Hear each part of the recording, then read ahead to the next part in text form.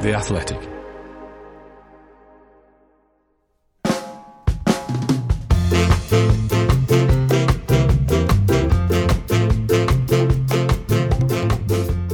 Hello, I'm Dan Bardell and welcome to 1874, the Athletics podcast, all about Aston Villa Football Club.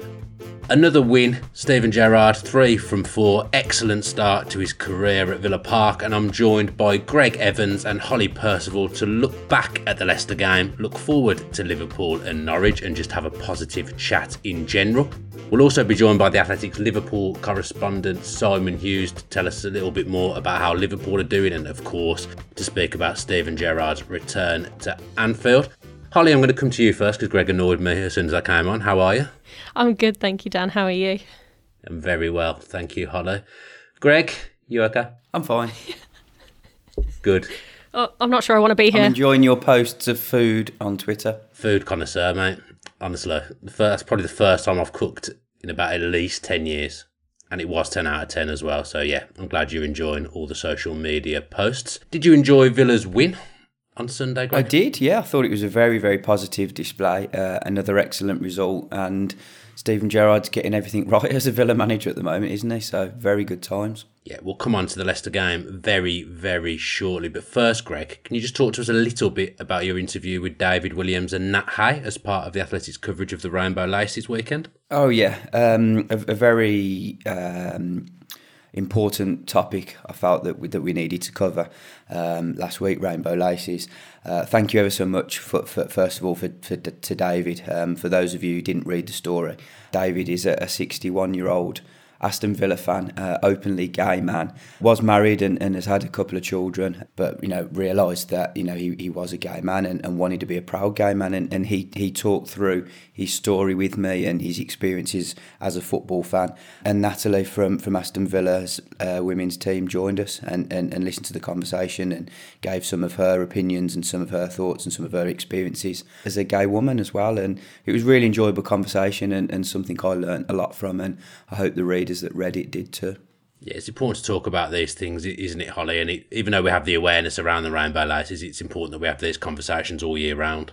Yeah, I think the Rainbow Laces in themselves is a really positive sign, but you have to have those conversations. And I think the piece that Greg did and the other pieces we had go out last week kind of really highlighted the importance about talking about those topics, and that's not just rainbow laces and LGBT plus communities, but also discussions around mental health and the kind of topics that people don't necessarily know how to talk about. So I think it's great that The Athletic brings those topics forward and talks about them so openly and without any judgment. So it was one of my favourite pieces that I read last week. Yeah, I've got to say The Athletic is really, really good at stuff like this. I did a podcast yesterday with Flo on women's football and relationships within women's football. It opened my eyes, to be honest. I didn't really know about all that. So every day is a learning day working for The Athletic. And every day seems to be a good day at the moment for Villa, Holly. Another win for Steven Gerrard. Probably my favourite performance of the four, especially in that second half. But I always think Leicester are a side that have been ahead of Villa the last 2 years, comfortably ahead of us in the league table. It's a good marker to go and beat them and play so well. Yeah, I mean, first of all, I hope that another win means that I'm no longer seen as a bad juju for Aston Villa anymore. So it was nice to watch them. I do need a new name. But I agree with you. I think it was definitely the best performance for Villa under Steven Gerrard. Leicester, I genuinely wasn't sure which way the game would go. A friend and I were chatting about it, and I was really worried about Jamie Vardy and Maddison kind of dominating midfield and their attacking presence, but luckily kind of Villa controlled that area and worked well, and it was a slow burner, but it paid off in the end under a successful win. Yeah, I think Vardy only touched the ball once actually when he came on. And Greg, Leicester started like a house on fire. They did get off to a good start. Harvey Barnes caused Matty Cash a lot of problems, but actually coming from behind, that's a good sign, because I don't think they've done that yet under Steven Gerrard. So to win the game from behind, that's a real positive step as well. And there seems to be different kinds of positives after every game. Yeah, there does. And I think even with the Man City game, Villa fell 2 goals behind but then scored again, to get back into the game. Okay, they didn't end up taking anything from that, but the performance was so spirited. And it was another sign of just how together this team are and how they, how Steven Gerrard's got them drilled.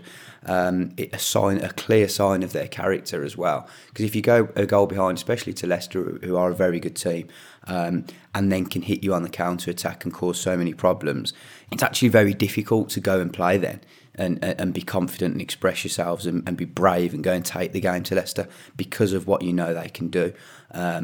When you lose possession. So, yeah, I thought it was a really, really good performance. And it should have been more, shouldn't it? Villa had many other chances. The Ramsey goal, which confused everybody, I think, except for Kasper Schmeichel, who clearly was putting on a front after the game. I don't think he was as confident when he was down on the floor holding his little thumb. Saying that goal was going to be ruled out. So, yeah, there were plenty of other opportunities for Villa, and it was very promising for them. It's one of them things with Kasper Schmeichel where the lie went too far. Yeah, that's what I thought. It is in his post-match interview. Yeah, I mean, look, he's a very confident boy. An excellent goalkeeper. I thought on the day he was poor. I think Leicester have got real big problems at set pieces. They defence in general. They can't seem to handle deliveries into the box. Kasper Schmeichel wasn't himself, or certainly wasn't the goalkeeper that I've seen for many, many years. And yeah, I think you're right. It just went on and on, almost as if to say that goal shouldn't have stood, and it didn't. There's no question about it, but there clearly was a question about it because everybody in the ground was asking it, and everybody who was watching on was asking it, and everybody who talked about the game after was saying what a ridiculous rule this is. Yeah, it's funny how it's not come out since that he's got an injury or anything, or at least I haven't seen that he has, and I doubt that story will be making it into the air any time soon. It reminds me of when I was a kid. And I said I had stomachache at school, and I let it get too far, so that I was in hospital about to have my appendix out. Yeah. And then I finally admitted there was nothing wrong with me, just as they said that I was going to have my appendix out. So yeah, Kasper, don't lie. Yeah. It's not good for you. It's exactly what I did, and I nearly ended up having my appendix out at about 10, 11 years old. Yeah, bad day that was. Set pieces again, Hollow. Austin McPhee got off to a good start, then had a bit of an iffy time where Greg was getting on his back. Now we're back into Team Austin now, aren't we? Two goals from set pieces. I'd class that first one as a goal from a set piece as well, because it was after it broke down, so that counts for me. But scored a set piece as well against Manchester City. We're back in the set piece groove. Yeah, and it's definitely a positive because I feel like in the last few games for Dean Smith, any kind of set piece Villa had, I was never excited about the free kick or the corner because I just didn't feel confident that we would capitalise on that. So to have those kind of chances and be fine with it, with going to a set piece, means a whole world to Villa in terms of success and getting goals and kind of staying hopefully towards the top half of the table and pushing on. So for me, I was just happy that it was Konsa scoring both goals because he's definitely one of my favourite players and he thoroughly deserves it because, in my opinion, he is one of the most underrated centre-backs in the Premier League. In the office, we actually did a kind of like top 10 players in the Premier League right now. And as a Villa fan, and to just stir the pot, I put Konsa at number 10.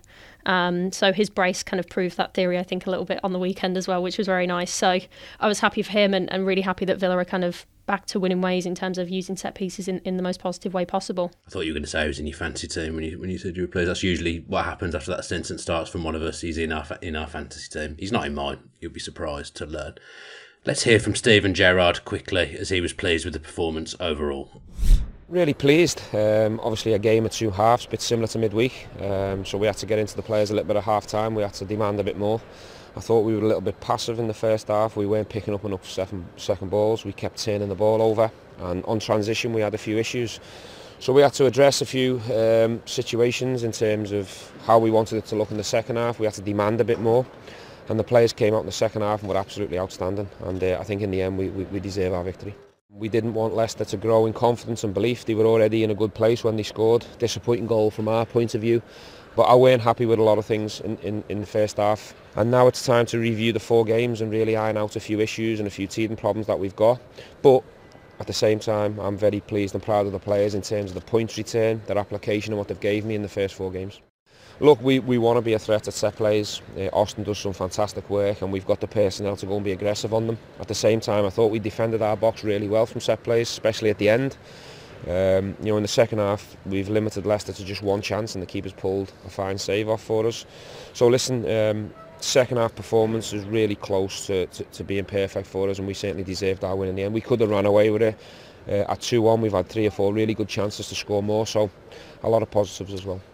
I was going to ask you, Greg, what changed in the second half, but actually Steven Gerrard probably summed it up better than you would be able to. But there was a big change, wasn't there? The intensity Villa played at in that second half, and I've got to say, I thought it was John McGinn's best ever game in a Villa shirt in that second. In fact, the whole game he was still good in the first half, but he did absolutely everything that you'd want a central midfielder to do.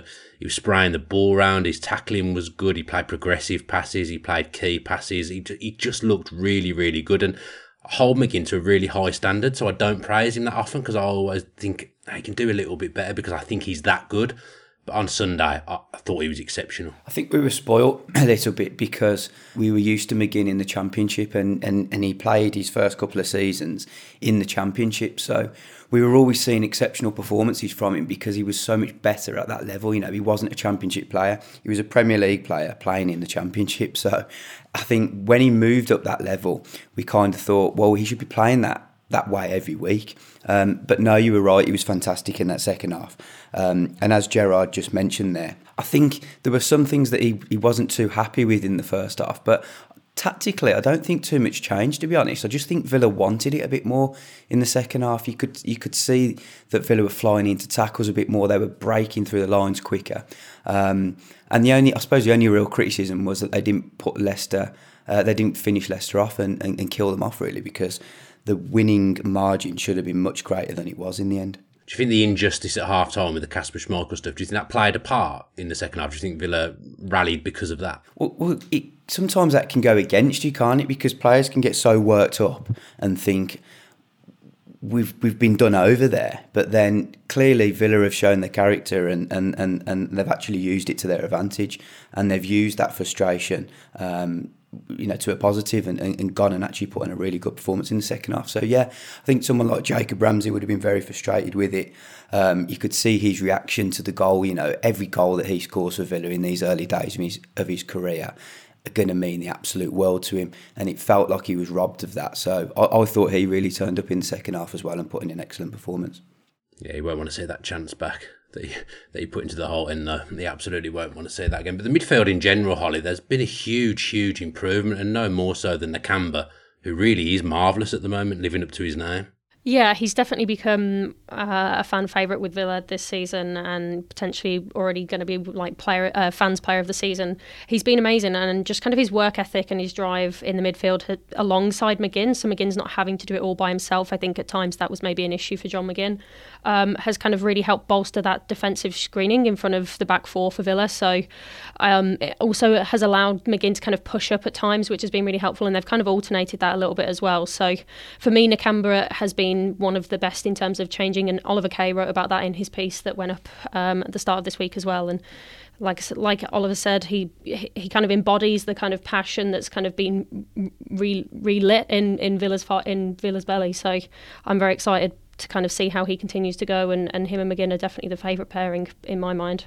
Just quickly, Greg, Buendia, I wasn't quite sure what he was until the last few weeks, and even though I still don't think he's at his absolute best, you're seeing signs now of what type of footballer he is and what he tries to do, because he does go forwards every time he has the ball pretty much, and he sometimes gives the ball away, which frustrates Villa fans. But I don't mind it because, he's trying stuff.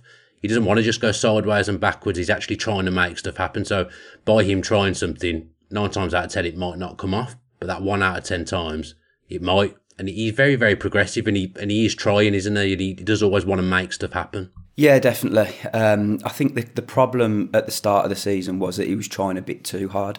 I remember against Watford on the opening day of the season, gave the ball away 18 times, and I thought, wow, this guy's played in the Premier League before, but clearly it's going to be a step up from Norwich in the Championship last season. And then even when he scored his only goal of the season against Brentford, I think he gave it away 22 or 23 times again. That was the third game of the season, and Villa fans were starting to think, what have we got here? Have we wasted our money? £33 million, the record signing. You're expecting them to come in and settle in straight away and hit it right off, but hasn't quite worked for him. And I've written a big story on Buendia for Thursday, So I won't give too much away about what's changing his game, and I'll just tease that one for the listeners. But have a read of it, and it goes into full detail of what Gerrard has done with him, what's changed. And yeah, the last few games have been great, especially the last two. He's really turned it up. Rare of you to tease something, Greg, and tell us what you're doing. So thank you very much for that. And yeah, we'll all look out for that on Thursday.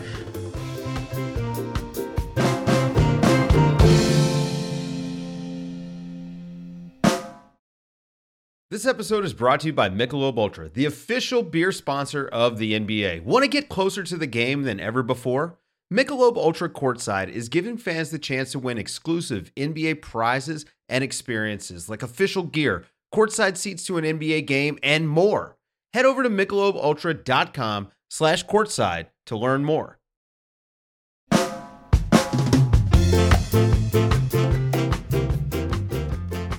Now, Steven Gerrard's going to be in familiar surroundings this weekend, albeit he's probably never stood in the away dugout before. Aston Villa travel to Anfield Saturday, 3 p.m. It's a pleasure to be able to welcome our Liverpool colleague Simon Hughes to the show, a man who knows more than most about Steven Gerrard. Simon, you well? I'm very well, Dan, thanks. Looking forward to the game on Saturday, the reunion? I am. It is going to be strange. As soon as Steven came back to the Premier League, I was excited. I think it adds another layer to the story. I'm really intrigued to see how he does, because I think he did a great job at Rangers. I know some people will claim that the Celtic were on the down when he was there, but I think the club that he inherited there, they were a shambles when he took over, really, and loads of people saying, "Don't take the job, just don't touch it."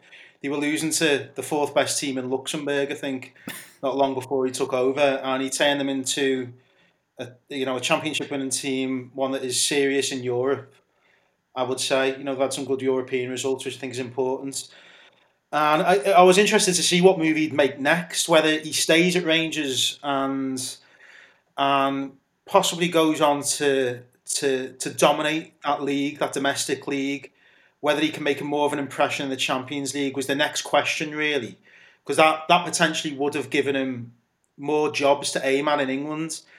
But I think the challenge for that was enormous, really. I think Rangers would have needed even more money to go and have a go in the Champions League. So, in my mind, I was thinking, well, there's only a certain number of jobs in England that he could actually take, and Villa was one of them, because obviously it's a massive club where the aspiration is to get higher in the league, and it would motivate him as well.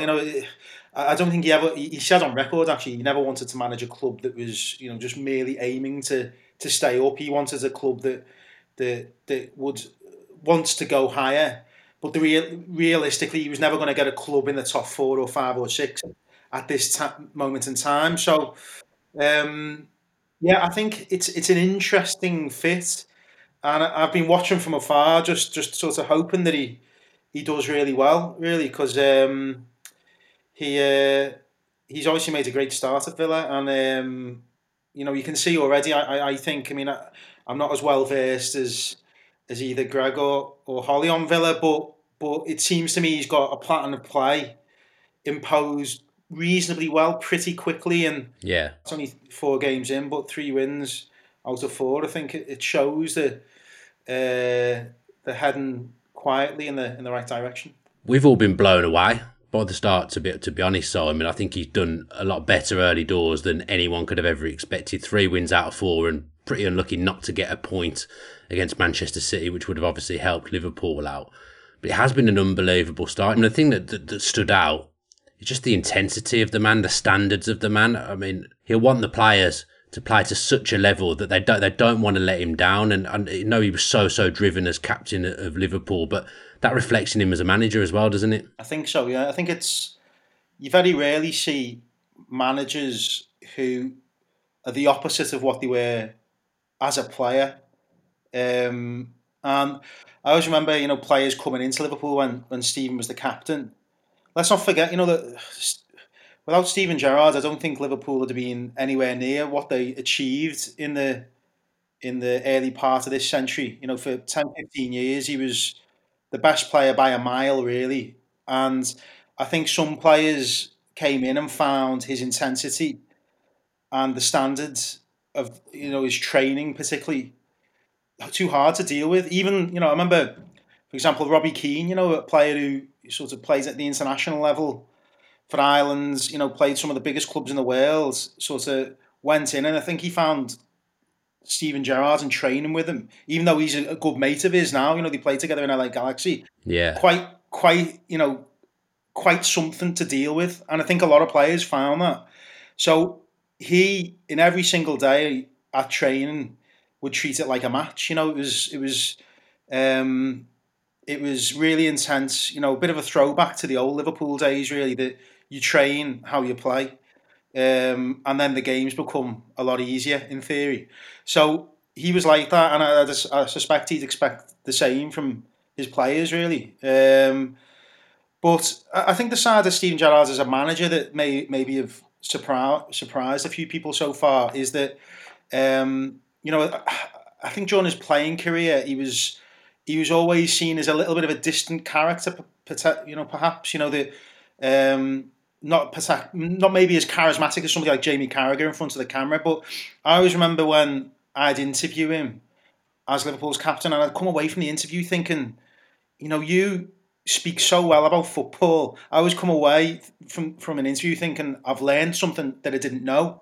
He'd speak so forcefully and convincingly. He was always able to build an argument, whilst also making sure, I would think that people in football, players, would be able to understand the way he approaches a discussion as well.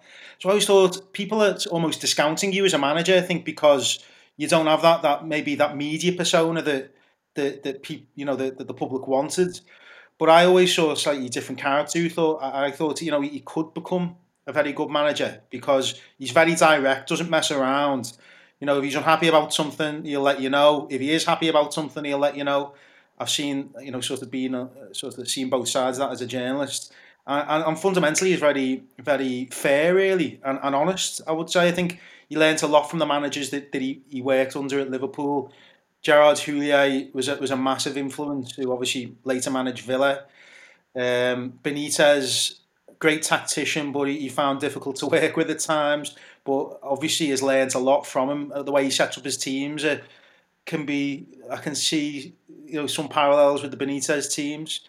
But he will be going to Anfield to win on Saturday. I mean, he'll be desperate to win, and I don't think it'll be like it was when Gerard Houllier went to Anfield with Villa. I hope not. It was like a big, sort of hello and goodbye moment for him that he never had when he obviously left the club as manager years before.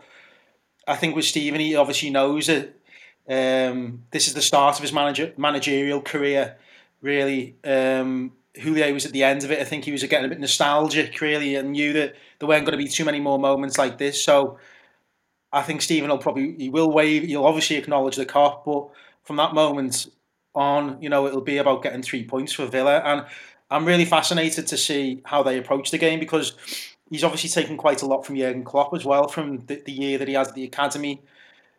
The formation that he plays is different to what he played actually as a player. It was always 4-2-3-1 or 4-4-2 when he played. At Villa, it seems it's a bit more 4-3-3. Is that right? I don't want to get that wrong as well. Yeah, kind of with the 2 number 10s off the striker. Yeah, and he obviously did that at Rangers as well. So he's obviously seen something at Liverpool when he was working under Jurgen Klopp that he liked. I think as a midfielder, he's probably thinking, I'd quite like to have 3 midfielders around me, 2 midfielders around him, with something that he never had when he was a player. It's going to be fascinating to watch. I think it's a story that I didn't expect this season, and I don't think anybody expected. And I'm fascinated just to see how he handles the occasion and how Villa perform ultimately. What tricks he might have up his sleeve, because he obviously knows. He has got a decent idea of what Liverpool are going to try to do. Liverpool's a bit of a machine, really. There's no sort of surprises when you play Liverpool. It's very difficult to sort of beat because they do everything as a matter of routine. Yeah. I'm sure the coaches will say something different. There's always some sort of alternative plan within a game. But Steven will sort of be in a good position to second guess what's going to happen. So yeah, it'll be good to watch. Someone just touched on Gerrard's system there, Greg, and I was watching Monday Night Football, and they were looking at Rangnick, obviously, who's just come in at Manchester United, and the way his team's set up. There's actually a lot of similarities, I thought, between the stuff they were analysing on Rangnick and the way Villa are set up under Gerrard. Do you know what? It's interesting you should say that, because I was watching Monday Night Football. I thought it was great. Really good analysis from Carragher and Neville, as always. But I was tearing my hair out a little bit when they were talking about Rangnick and what he had done for Man United at Crystal Palace, because the week before Gerrard had done not exactly the same, but he had completely nullified Crystal Palace on their own ground, and it's Aston Villa versus Crystal Palace. It's a little bit different to Man United versus Crystal Palace, and I just felt that Gerrard didn't get the credit that he deserved by stopping Crystal Palace, because that was a brilliant win. Crystal Palace were on the back. They hadn't lost at home. They'd only lost to Liverpool and Chelsea all season. They'd beaten Manchester City away from home. They're probably the most exciting counter-attacking team in the division for me this season. That they're brilliant the way they do it, and Villa completely stopped that. And I just thought that was so impressive from Gerrard immediately. And Carragher and Neville talked about the real top managers coming in and stamping their authority on a team from day one. Rangnick's clearly done that. Thomas Tuchel did it. But Klopp did it. You could see the complete difference in Liverpool on that very first game against Tottenham, albeit it was a 0-0 draw. But Gerrard's done it as well. Okay, he's not at the level. We don't know what level he is as a manager yet, because he hasn't gone and won anything in England. But he's not been given that platform yet. So what I'm saying is he's come in and he's done really well. He's stamped his authority down straight away. And I just think he's gone slightly under the radar, which sounds crazy because so many people are talking about Steven Gerrard this week. And as Simon said there, the way he handles the media is a really important thing. And from a selfish point of view, I'm really enjoying the press conferences and the interaction with him, because he answers your questions in so much detail and gives you so much to work with. And as Simon said, you feel like you learn something from him every time you talk to him, and I think that's really important. Yeah, he's a good communicator, Holly. You even see after the games, he's still delivering little messages to players. Greg's right, his communication skills, incredible. Yeah, you can tell he really takes the time to think about what he's going to say to the players and the team overall, and has those little conversations, and is clearly talking to the team a lot in training as well. I mean, weirdly, I feel like I never see him smile when he's doing anything media related, but I think that's just because he's so engrossed in getting everything perfect and getting everything right. And you see that in his chat that he had with Jamie Carragher that went out this week on Sky as well. He's just such an intense man. He's fully enveloped in Aston Villa and their ethos and what they want to achieve. And, when he's been saying that, going back to Liverpool, all he wants to do is win with Villa, that shows that he's just Villa, like almost like in a weird way, Villa through and through already. And it's just like, that's what you want from a manager that comes in, regardless of their history, regardless of what they've achieved as a player. You want them to come in and be focused on what makes the team tick and what makes them win. And like Greg said, he's done that to the highest extent, and it does definitely need more recognition. But at the moment, I'm kind of glad that it's going slightly under the radar, because that pressure is only going to continue to build for Villa as they progress higher up the table. So maybe if Villa win this weekend, he'll get that recognition because he's beating one of the best teams in Europe, arguably the best team in Europe in my mind. So it's annoying that it might have to take beating a team like that for him to get that recognition and Villa to get that recognition. But only time will tell on Saturday, I guess. Holly, it's interesting you should say about that you haven't seen him smile too much. I mean, and I haven't either, and I've done every press conference that he's done.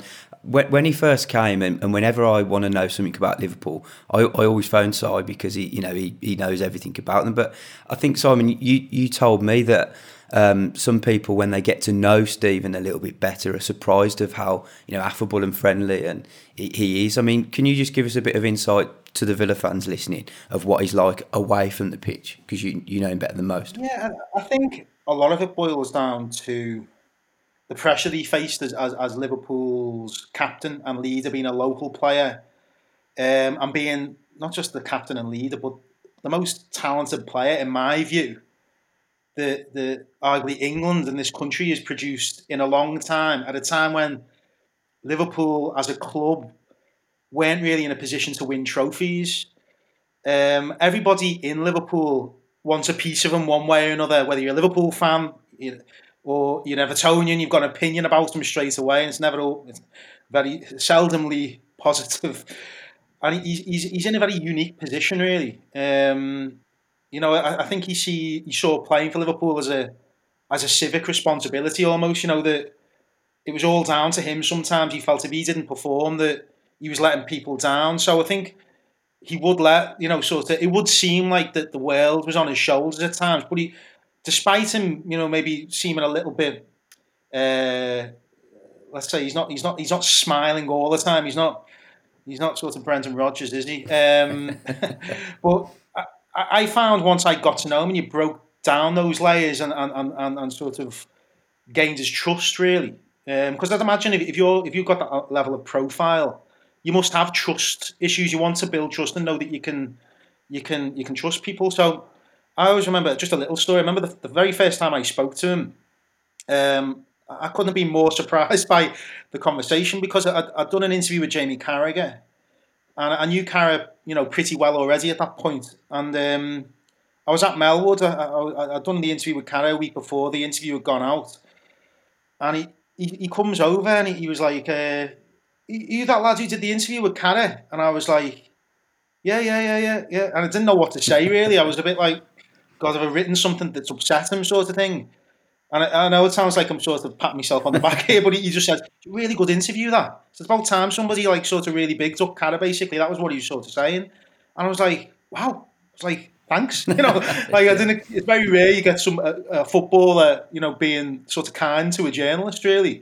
So from that point on, we sort of developed some form of rapport. But I've always made sure that that you don't take advantage of that as well. I think it's based on professionalism, really.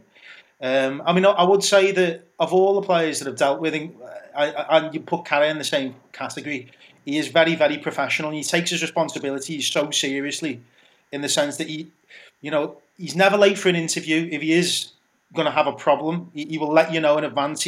He's very respectful in that sense. You know what I mean? He will always keep you in the loop with what's going on.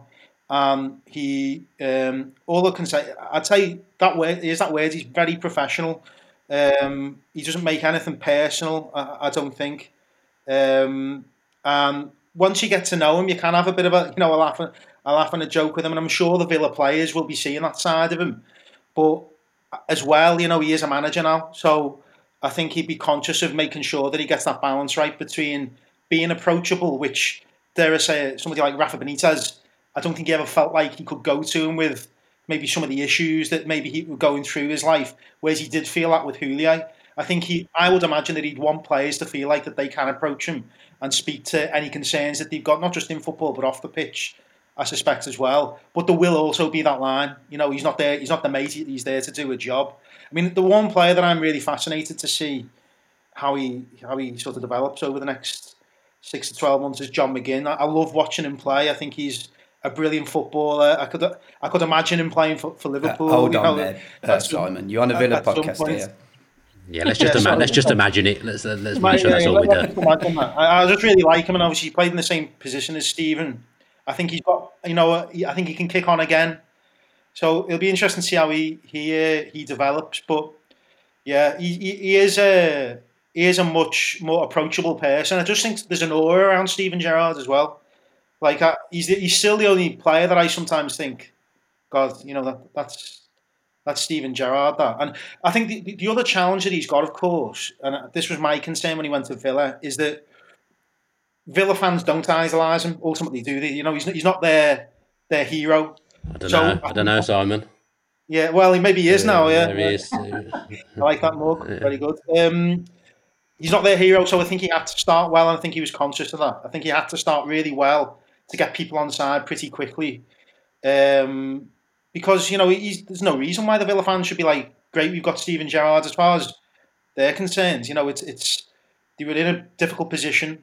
I like Dean Smith a lot. I thought he did great things for Villa, but he obviously moved on for a reason. And Steven has to not only get them out of that position, but get them up the league into a position where it looks like that the next season could be a really big season. Even this season could still end up being a really, really, really good season for Villa, I think. But he had to win early to gain the trust, and he's made a really, really good start, I'd say, for the reasons that both Holly and Greg have mentioned. You know, they've won games, but not just won games, but you can see he imposes his identity onto the team pretty quickly. So, yeah, the Steven Gerrard identity, I would say, would be, one of great courage. I admire his courage, because it would have been very easy for somebody of his standing not to go and manage a football team, taking difficult jobs as well. Rangers, as I say, they were an absolute mess when he took over. Yeah. Villa, as much as things line up to some degree,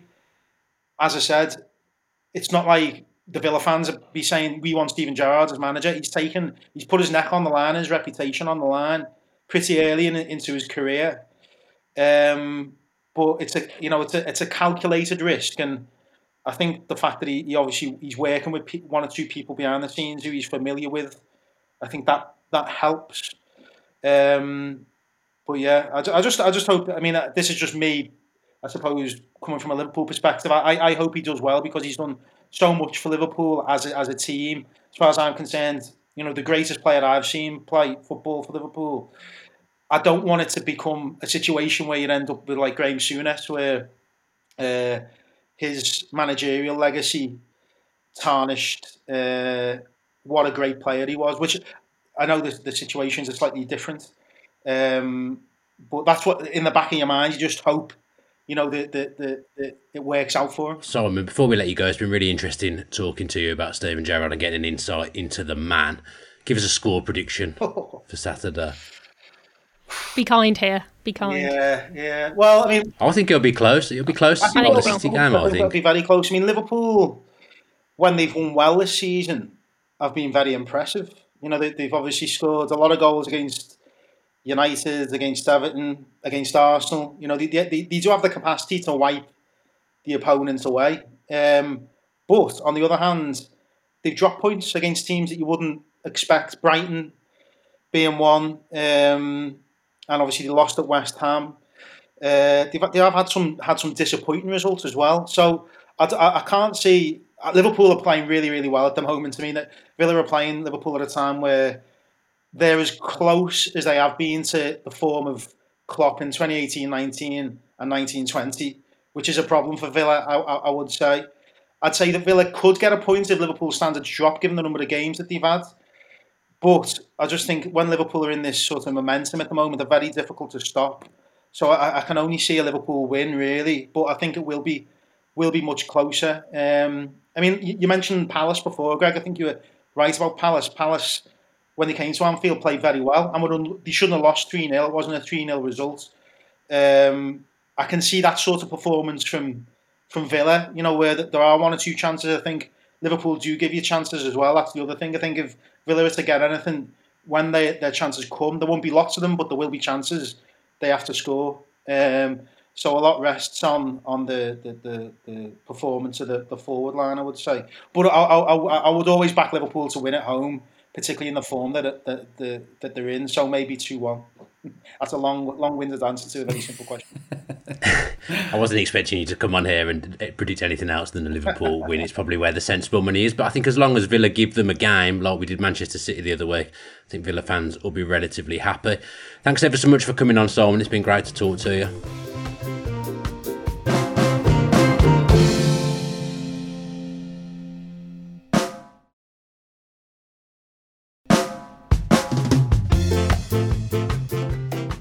Right then, a few loose ends to tie up before we tuck into a juicy looking top three. First up is that we've got Norwich on Tuesday after the Liverpool game, so the podcast will be after that game, so there'll be 2 games for us to look back on 1874 next week. Second one, Greg, Villa's standard trip to Old Trafford in the FA Cup third round. 5 times, I think, in the not so distant past, that Villa have drawn Manchester United in the third round of the FA Cup. It just keeps happening. Yeah, look, an incredible tie, really, isn't it? One that what the fans will really look forward to. But in another way, we're a little bit annoyed at having to go there again. As you say, 5 times in 20 odd years is pretty crazy. But yeah, look, lots of big games coming up now. Norwich, you mentioned Buendia, obviously going back to Carrow Road, a big thing. Dean Smith coming up against Villa. for the first time, another massive thing. And some of the youngsters have had some entertaining games this week as well. The under-23s drew 3-3 with Birmingham City in Premier League 2. And the youth team are out of the Youth Cup. The reigning holders, they lost to Leicester City last night 2-0. So bad news for Villa this week on the youth development front. But the bigger picture is bright there because they've got lots of good talent coming through. Yeah, not great defence of the FA Youth Cup there from Villa at all. This week we end with the top 3, and this week we have the top 3 Villa cringe moments. We had some suggested by subscribers. So Mark W picked out the Houllier Liverpool return that prompted this theme, but also the David O'Leary Fickle banner. Actually, the person that made that David O'Leary banner used to sit right next to me. Daniel B, another Daniel B, says the Capital One Cup in 2015. I'd forgotten it was ever called the Capital One Cup. Villa 1, Blues 0. Tim Sherwood in his post-match interview pretending we played badly in the first half on purpose to surprise them in the second. Tactics Tim. Couple of shouts for Remy Gard's entire spell in charge and 1 or 2 Bruce related ones as well, including the cabbages. And Nick B talks about the will be there or thereabouts when asked if the most expensively assembled squad in the Championship could challenge for the title. Joseph W's chucked one in as well. David O'Leary running on the pitch to make sure that Luke Moore was okay after going down injured. Oh, some great moments in Villa folklore. Holly, have you got one? Yeah, I think mine would be Bruce's kind of unveiling in 2016 in the press conference. I just thought it was so weird that he spoke about what Villa fans used to refer to him as, which was as Potato Head. I don't know why you'd mention that about the club that you've just become the manager of, so it was a very weird press conference in my mind. Yeah, we've had some weird times as Villa fans. I love the Sherwood one from Dan, was it Daniel B who highlighted that one. I completely forgot about that, because the time around Tim Sherwood was just so whirlwind. It was really exciting being a Villa reporter. I think I've said this on many podcasts before because Sherwood was just so entertaining. Sometimes for the wrong reasons, but also for the right reasons as well. He did a lot of good things by keeping that club up and giving them a bit of excitement in that horrible season, and obviously leading them to the FA Cup final. But yeah, Birmingham City game. We've got to talk about this because it's just so hilarious. I remember it so well because now it's been highlighted. It was after the game, and I think Joleon Lescott had been given the runaround by Clayton Donaldson and Jack Grealish and maybe Jordan Ayew, I think, were left on the bench, and the two of them came. There were two changes at half time anyway. Yeah, it was them. Right, yeah, and Grealish came on and was brilliant, and Blues couldn't handle him. But I just remember the post game press conference, and Sherwood had just said, "Well, yeah, we planned to do that in the first half." I thought everyone was kind of looking at each other, thinking, "Really? You planned to be actually beaten up by your rivals in the lower division?" Yeah. I mean, ideally we'd have gone behind, Greg. Ideally. Oh, it was funny. I mean, I loved the guy. I really enjoyed him, but that was just something that was just a bit too much, I think. We were saying yesterday as well. Before that game, he played Kieran Clark in midfield, and he was asked about it in the pre-match. And he said, I've seen Kieran Clark play midfield millions of times. He was absolutely horrific and got dragged at half-time. Just not a good day for Tim Sherwood, though. Despite the fact we won, it wasn't a good day at all. Is that your pick then, Greg? I mean, look, that does trump mine. I will have that. The other one I suggested was the one that immediately sprung to mind was John Gregory and getting the team to take the picture at Southampton when they went to top of the league. I just thought, yeah, I mean, looking back in hindsight now, it was a really bad decision, and Gareth Southgate in his autobiography spoke about it, and so did other players at the time, and John himself and John has, hasn't he? Yeah, everyone just concedes now it was a big mistake, and looking back, it was major cringe. I'm not having a bad word said about John now. I can't have that on the 1874 podcast. I was going to go with Tim as well, just when we lost to Swansea. And he was asked a question and he said, Tim Sherwood's not in a hole. Aston Villa are in a hole. And then he lost his job 2 days later. Tim was great. Good. It was a funny time. My dad loved Tim Sherwood for some reason. I remember we went to like an away game in the Championship. I think it was at QPR the season after we'd gone down, and Tim Sherwood was on Sky doing the punditry, and he was there and looking at the Villa fans, and my dad was like waving like a little schoolgirl. A 70-year-old man waving at Tim Sherwood. Really, really bizarre, but he did give us some funny. Even the gilet thing, when he took his gilet off and threw it on the floor when we scored against QPR at Villa Park in the Premier League. There's a character. I mean, look, as a reporter, there was never a dull moment. I loved going to Bodymoor Heath every week to chat to him and going to the games. It was entertaining. It was brilliant. And as I say, that first season there was a lot of good fun. Didn't he have a bet with the journalist over something as well that Villa would stay up? Did he? I think. I remember having a bet. I think it was with Pete Colley. He'd bet a tenner. He was asked a question and he bet a tenner that he'd keep Villa possibly, up. Yeah. He did all sorts, honestly. He was brilliant. He was good fun. Yeah. He was good fun. And the players loved him, that was the thing. The players genuinely loved him. You speak to all the top players at that time and they all really enjoyed his training. I mean, okay, maybe some of the signings in the season where he became the manager didn't, because it was a recruitment team at the time. There was a mix between Paddy Riley, the sporting director, hiring players, on his recommendation, and Sherwood getting some on his recommendation. It was a bit of a chaotic mix. But you speak to the English players and they loved him. Grealish loved him. Micah Richards and Jonan Lescott would have, Gabba. And many thought if he'd have stayed, then Villa would have had a much better chance of staying up than under Remy Gard. I mean, when you've got 17 points, I don't think you can disagree with that. We better wrap it up because Global Greg has got to go. So that is it for this week. Thanks to Greg, thanks to Holly and the brilliant Simon Hughes as well. And thanks to everyone who sent in questions or a cringy manager moment as well. And thanks to everyone for just listening, because that's what we're here for. Until next time, up the Villa.